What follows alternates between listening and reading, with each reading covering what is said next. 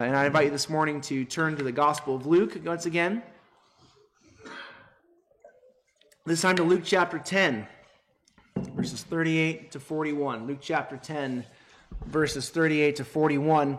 We're skipping ahead a little in Luke because I want to start a short series within Luke on prayer and our life with Jesus. And I thought I would start this series off with my favorite analogy for the Christian life. It comes from Bernard of Clairvaux. He was talking to his fellow 12th century monks about how to have a healthy ministry. And he said to them, "You are called to give those around you the water of life. You're called to give people Jesus and to serve them and love them in Jesus' name." Now, water gets to people in one of two ways, Bernard says. It comes through canals or wells. And kids, in Bernard's day, at least where he was living, canals were basically open-air plumbing that connected a nearby lake to a town. And what the town would do is they'd have someone go out in the morning and they'd open up the dam, they'd open up a door to the lake, and the water would rush down this canal to some holding tanks, which the townspeople would then use for their water, morning and evening.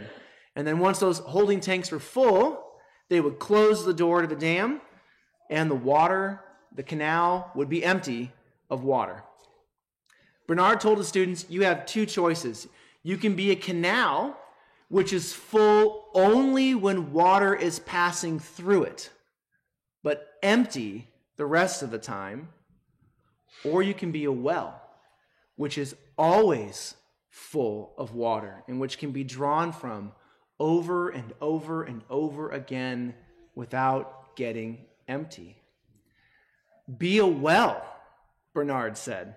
Don't be a canal. Be so full of life with Jesus that when you minister to others, they get what they need from you without leaving you empty and dry.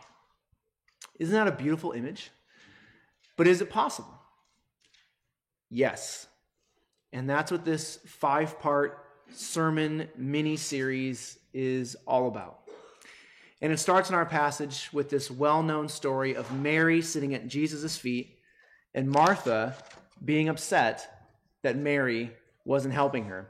Now, I know that this story is not a favorite of most people because we tend to feel guilty for being too much like Martha, busy, overwhelmed, anxious, but we don't know how to be like Mary. And so we feel bad and we feel hopeless. This morning, I want us to leave feeling hopeful and eager. I want us to leave this morning convinced that we can have this abundant, overflowing life from Jesus, so much so that we can pour ourselves out into the lives of others without becoming empty ourselves. I want us to leave this morning knowing how to drill the wells of our hearts deeply into the grace and person of Jesus. And so let's read our passage. Let's ask Jesus to help us, because he's the only one who can do this. And then let's hear how to have this kind of abundant life with Christ. Luke chapter 10, starting in verse 38. Now, as they went on their way, Jesus entered a village, and a woman named Martha welcomed him into her house. And she had a sister called Mary, who sat at the Lord's feet and listened to his teaching. But Martha was distracted with much serving, and she went up to him, and she said, "Lord, do you not care that my sister has left me to serve alone? Tell her then to help me." But the Lord answered her, "Martha, Martha, you are anxious and troubled about many things, but one thing is necessary. Mary has chosen the good portion, which will not be taken away from her." Thus far, the reading of God's own word. Let's pray together. Our Father, we want to choose the good portion. But Lord, we know that our ability to choose it Our ability to learn how to choose it and to persevere in choosing it is something that can only be accomplished if your Spirit writes your word on our heart and then produces life through that word in us. And so, Father, we pray that you would therefore send your Spirit now to bless us, to give us ears to hear, minds to understand, and hearts to believe your word. Father, may the words of my mouth as your preacher, may the meditation of all our hearts as those called to hear and respond to your word, may it all now be pleasing in your sight. And we ask this in Jesus' name. Amen. In order to understand the two different choices that Mary and Martha make, it's helpful to know what's been going on for the last couple of months before this in the Gospel of Luke. We stopped at the end of chapter 7, but at the beginning of chapter 8, we meet a number of women, Mary and Martha among them, who join Jesus as his disciples. And I'm just going to add this in passing. Most of the women mentioned there at the beginning of Luke chapter 8 by name were wealthy and influential.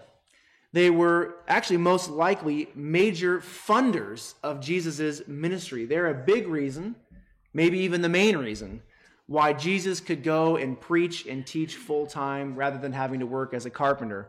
And in one of the great ironies, I'll just throw this out there as well, there's a servant in Herod's house, someone who's named the wife of Cleopas, the wife of Chusa.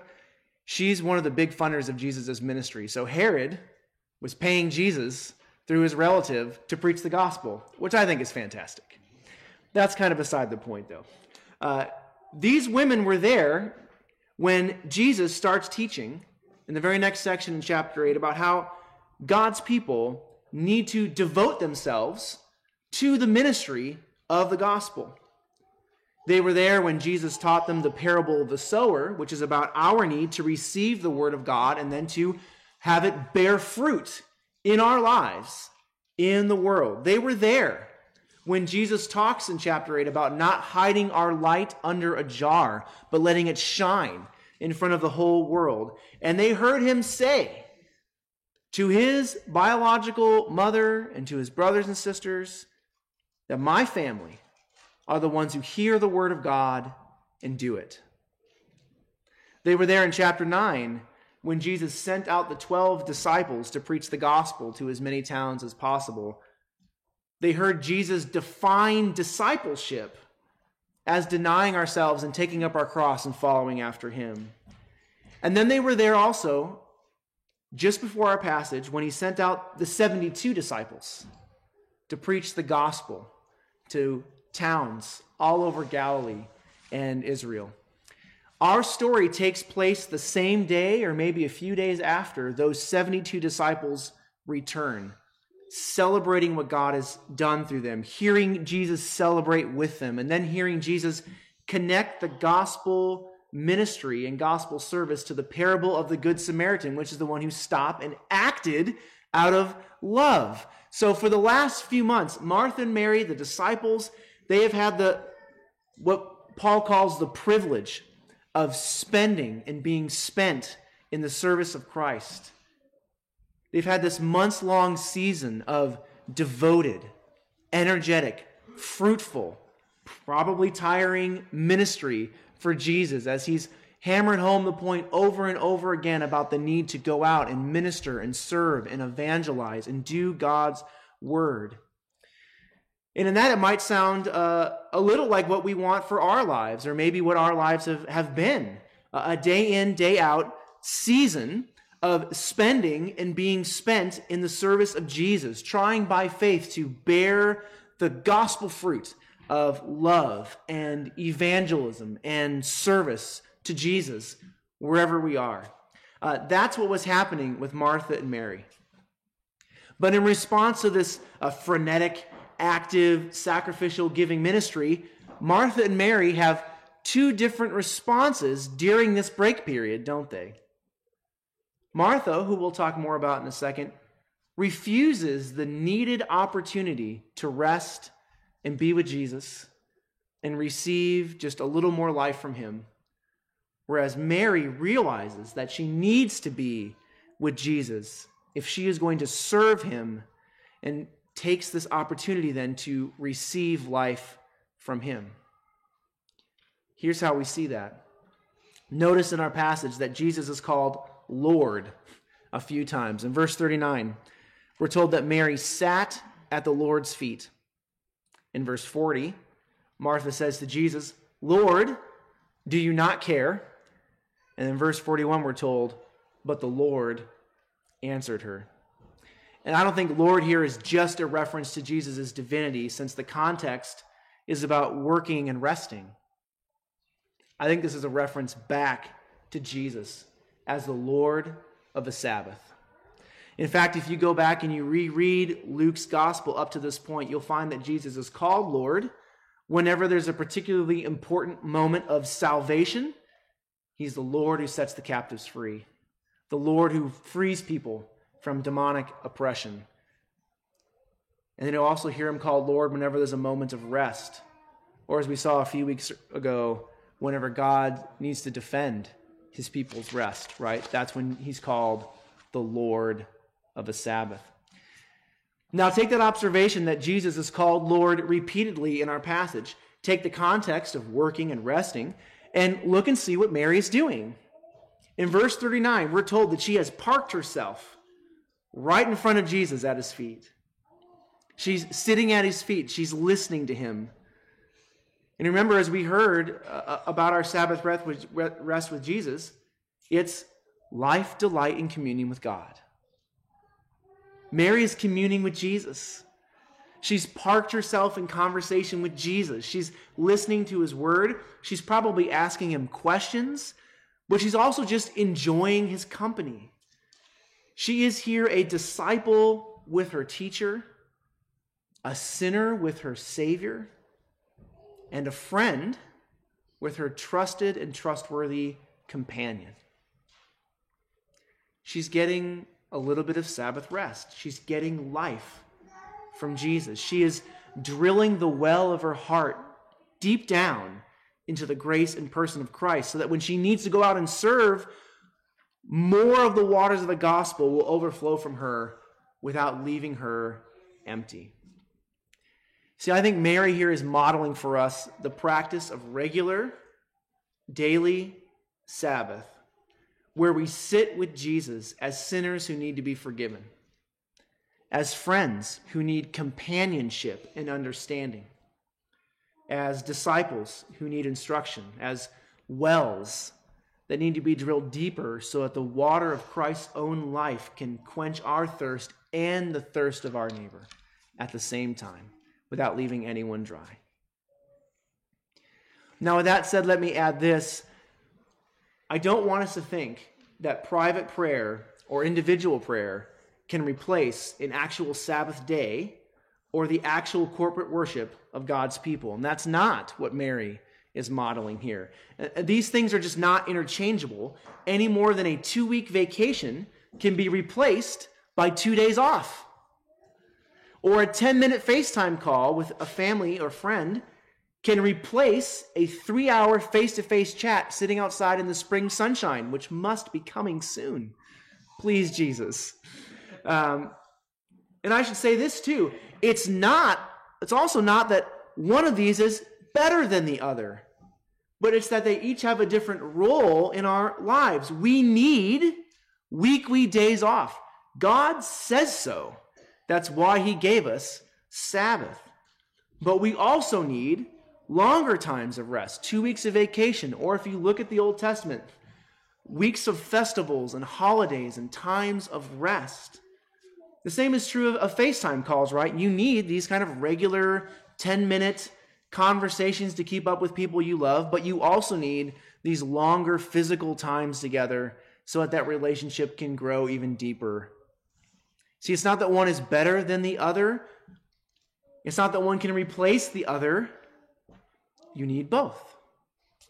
And the same is true of our weekly Sabbath day, our weekly worship time, and our individual daily times of rest and Sabbath with God. We need both if we are to be wells overflowing with the waters of Christ's own life. We need both if we are going to have the immeasurably profound life, delight, and communion with Christ that Jesus has for us, pouring out of us as water can from a well that's been drilled so deep but the walls aren't high enough to maintain it inside, right? It's overflowing well of water.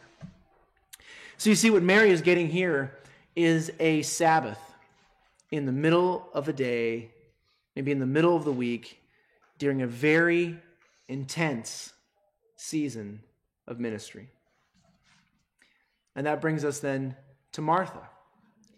And what I think is going on with Martha is something very ironic. It's almost tragic. Verse 40, but Martha was distracted with much serving. Distracted from what? Distracted from who? From Jesus.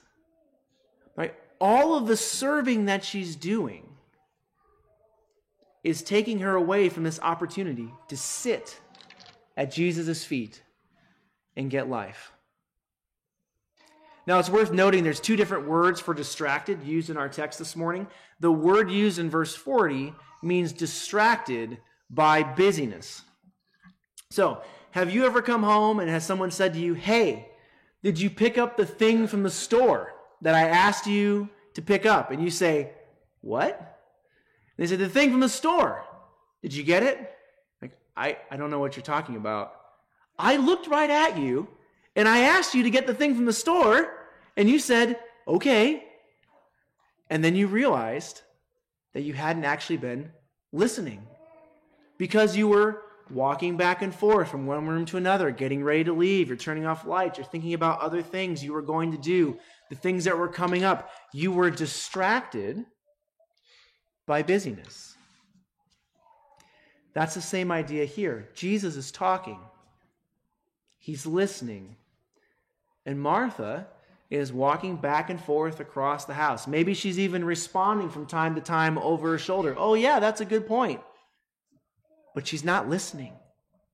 She isn't paying attention. She isn't taking a break to be still at Jesus' feet and listen. And that's, understandable.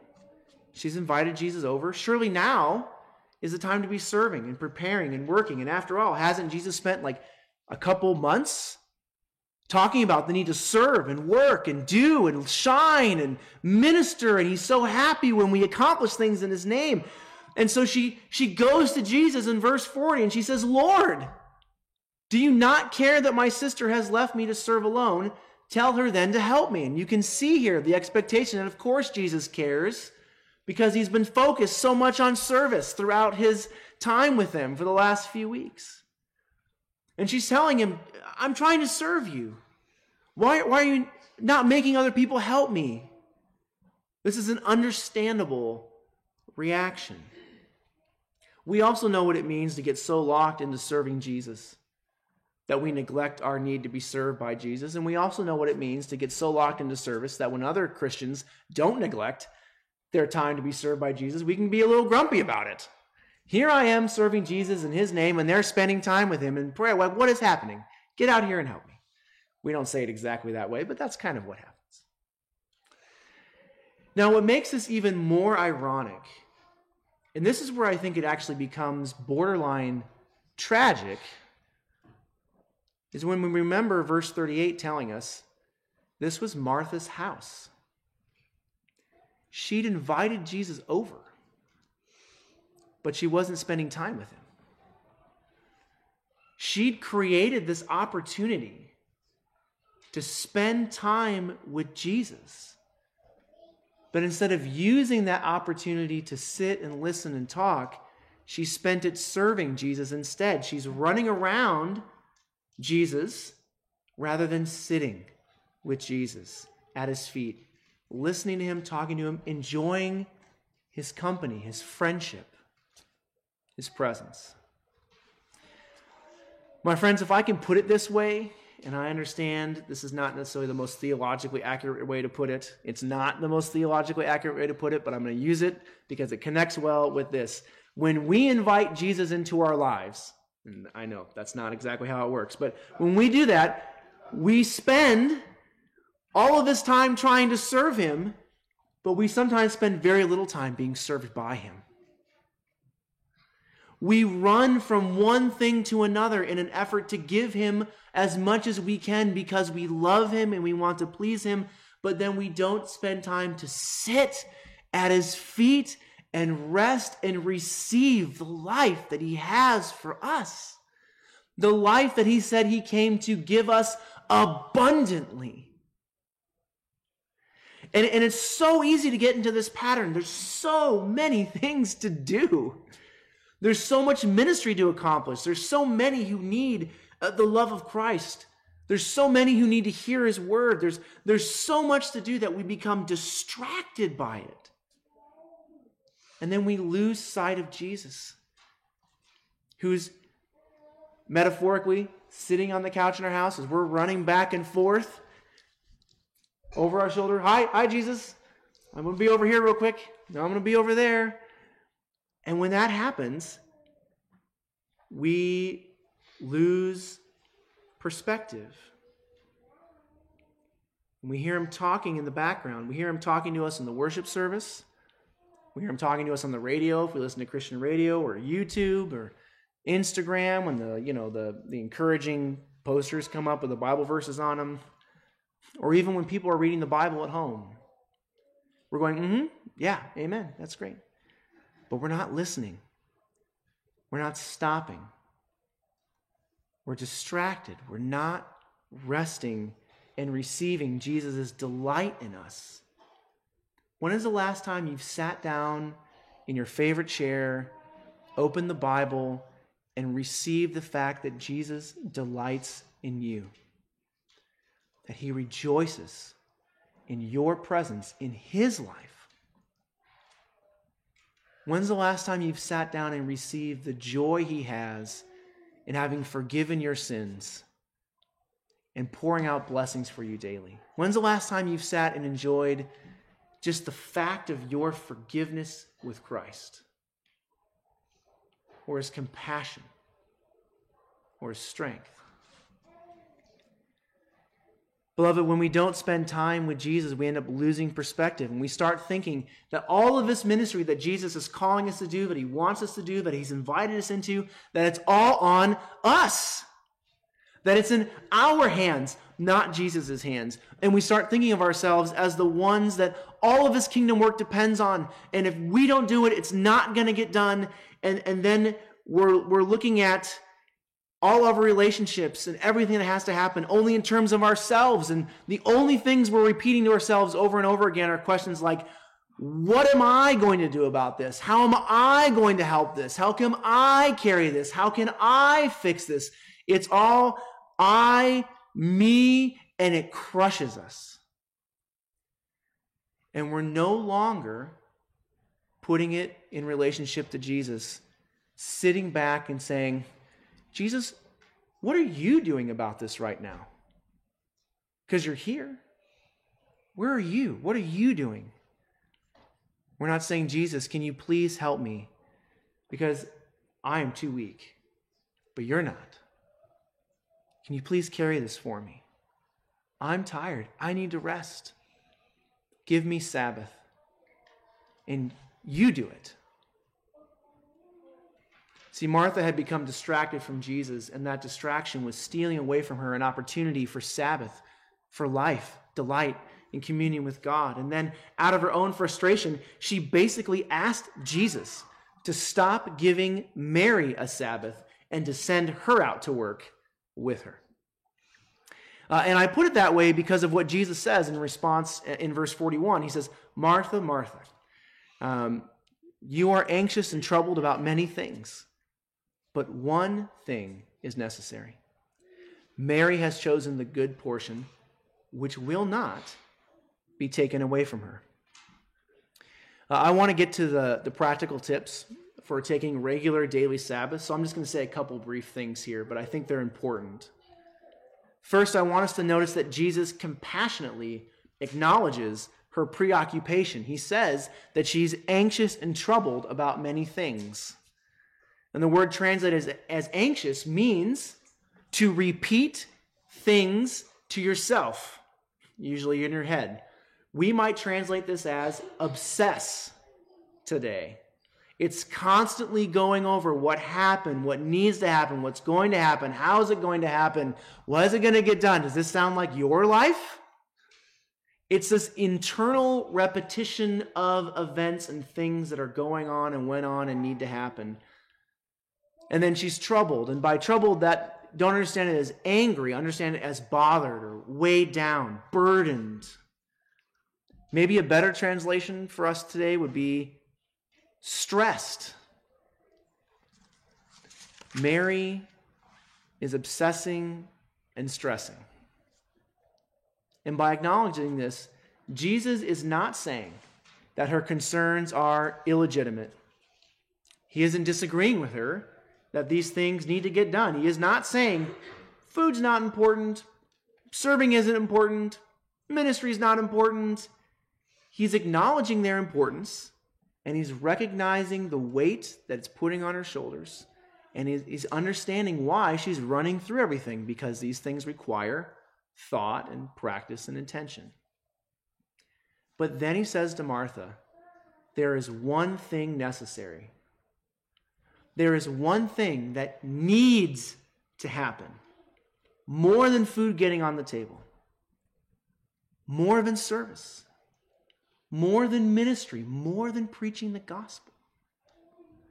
One thing is necessary, and that is to be with Jesus and receive his Sabbath rest. The one thing necessary is to get life and delight in communion with God from Christ.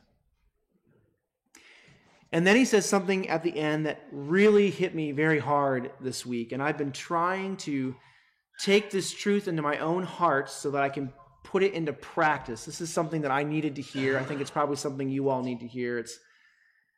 I want you to notice that Jesus also says that the good portion which Mary chose, which is time with Christ, will not be taken away from her. Now, that could mean two things, probably means both these things. One thing it can mean is that you can't have your relationship with Jesus ripped away from you.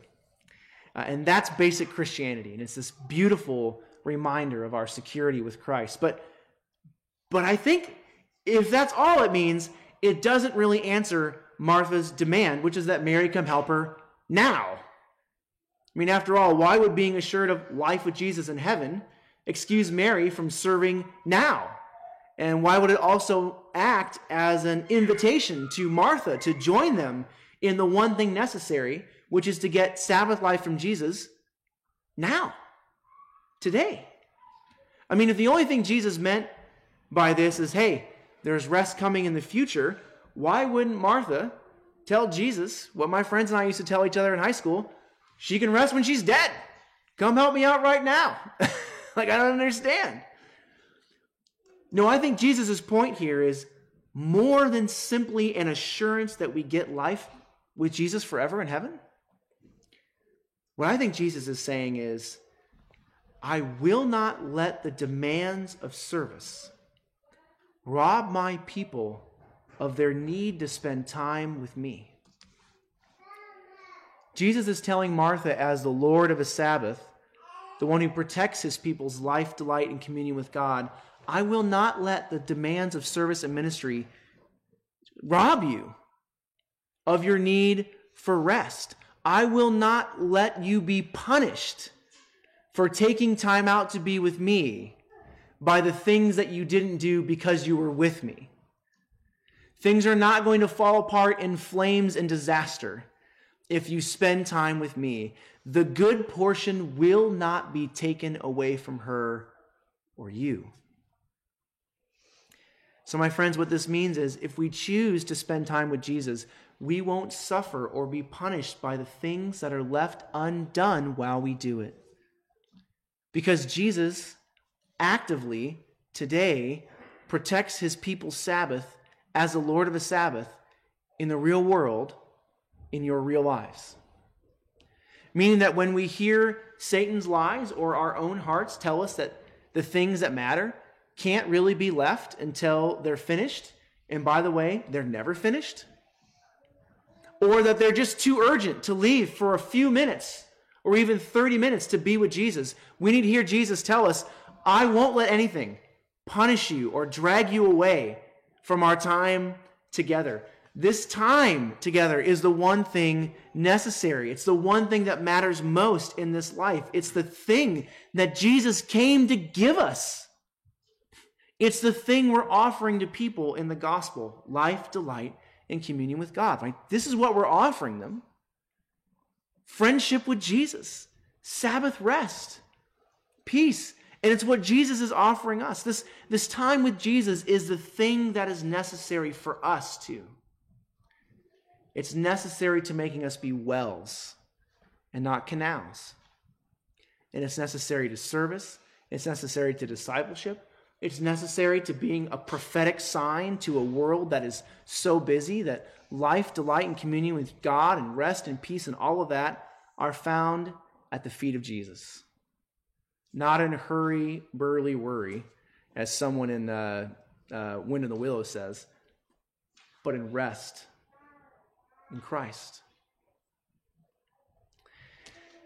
And so with that, I want to end with some practical tips on staying connected to Jesus. This won't be long, and I'm going to try and bring these in and a few others over the next few sermons.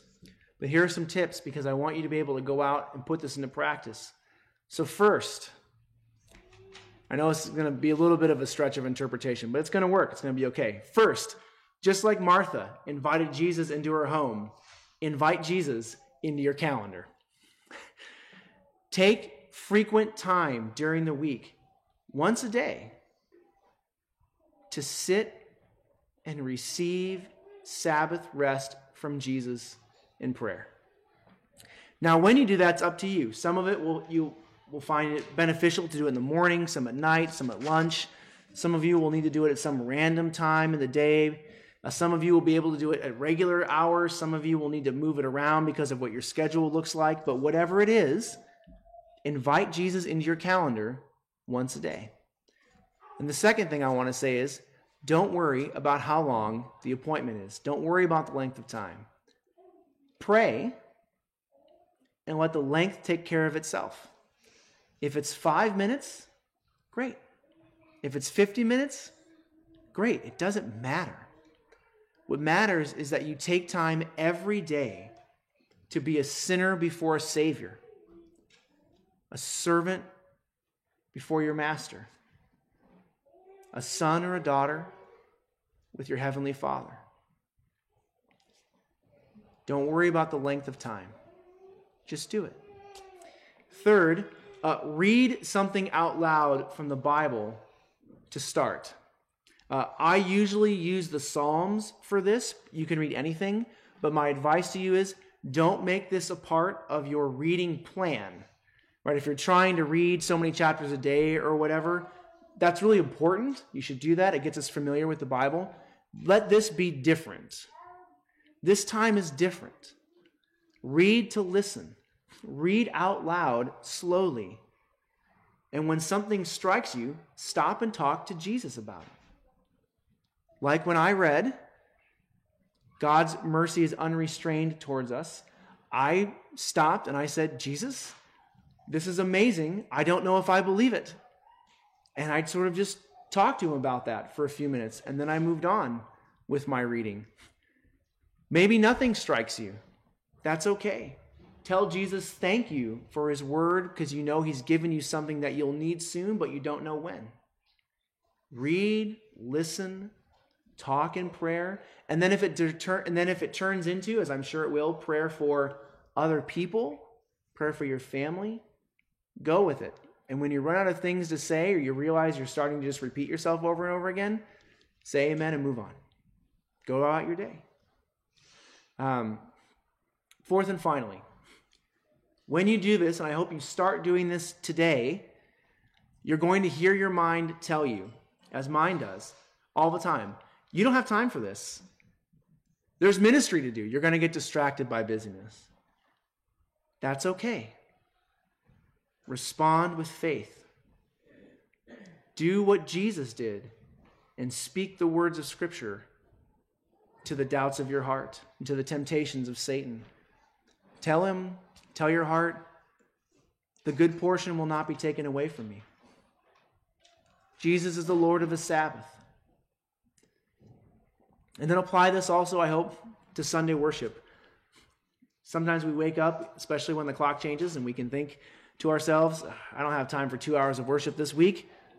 One thing is necessary. This is the good portion.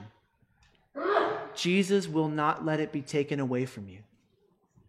Because Jesus is the Lord of the Sabbath, who doesn't want us to be canals. He wants us to be wells that are overflowing with the life that he is pouring into us by his Holy Spirit. So let's take this practice of regular daily Sabbath rest and let's put it into our lives so that we can experience the abundant life of Christ as it flows out of us into other people without leaving us dry, but full of his love and joy. Amen. Let's pray together. Father, thank you that you want to give us these regular times of Sabbath rest with you. Thank you for protecting those times for us so that we can enter into them without fear. Help us, we ask, to set aside the time we need each day to be with you in prayer and fellowship. Please help us to believe your promise to give us rest and to keep us from suffering loss during these times so that we can enter into these moments with joy and confidence. Please make us to be a people of prayer. Please give us the blessing of being wells that the life of Christ can overflow from without leaving us dry. And we ask this all in Jesus' name and for the sake of his name, which we received in our baptism. Amen.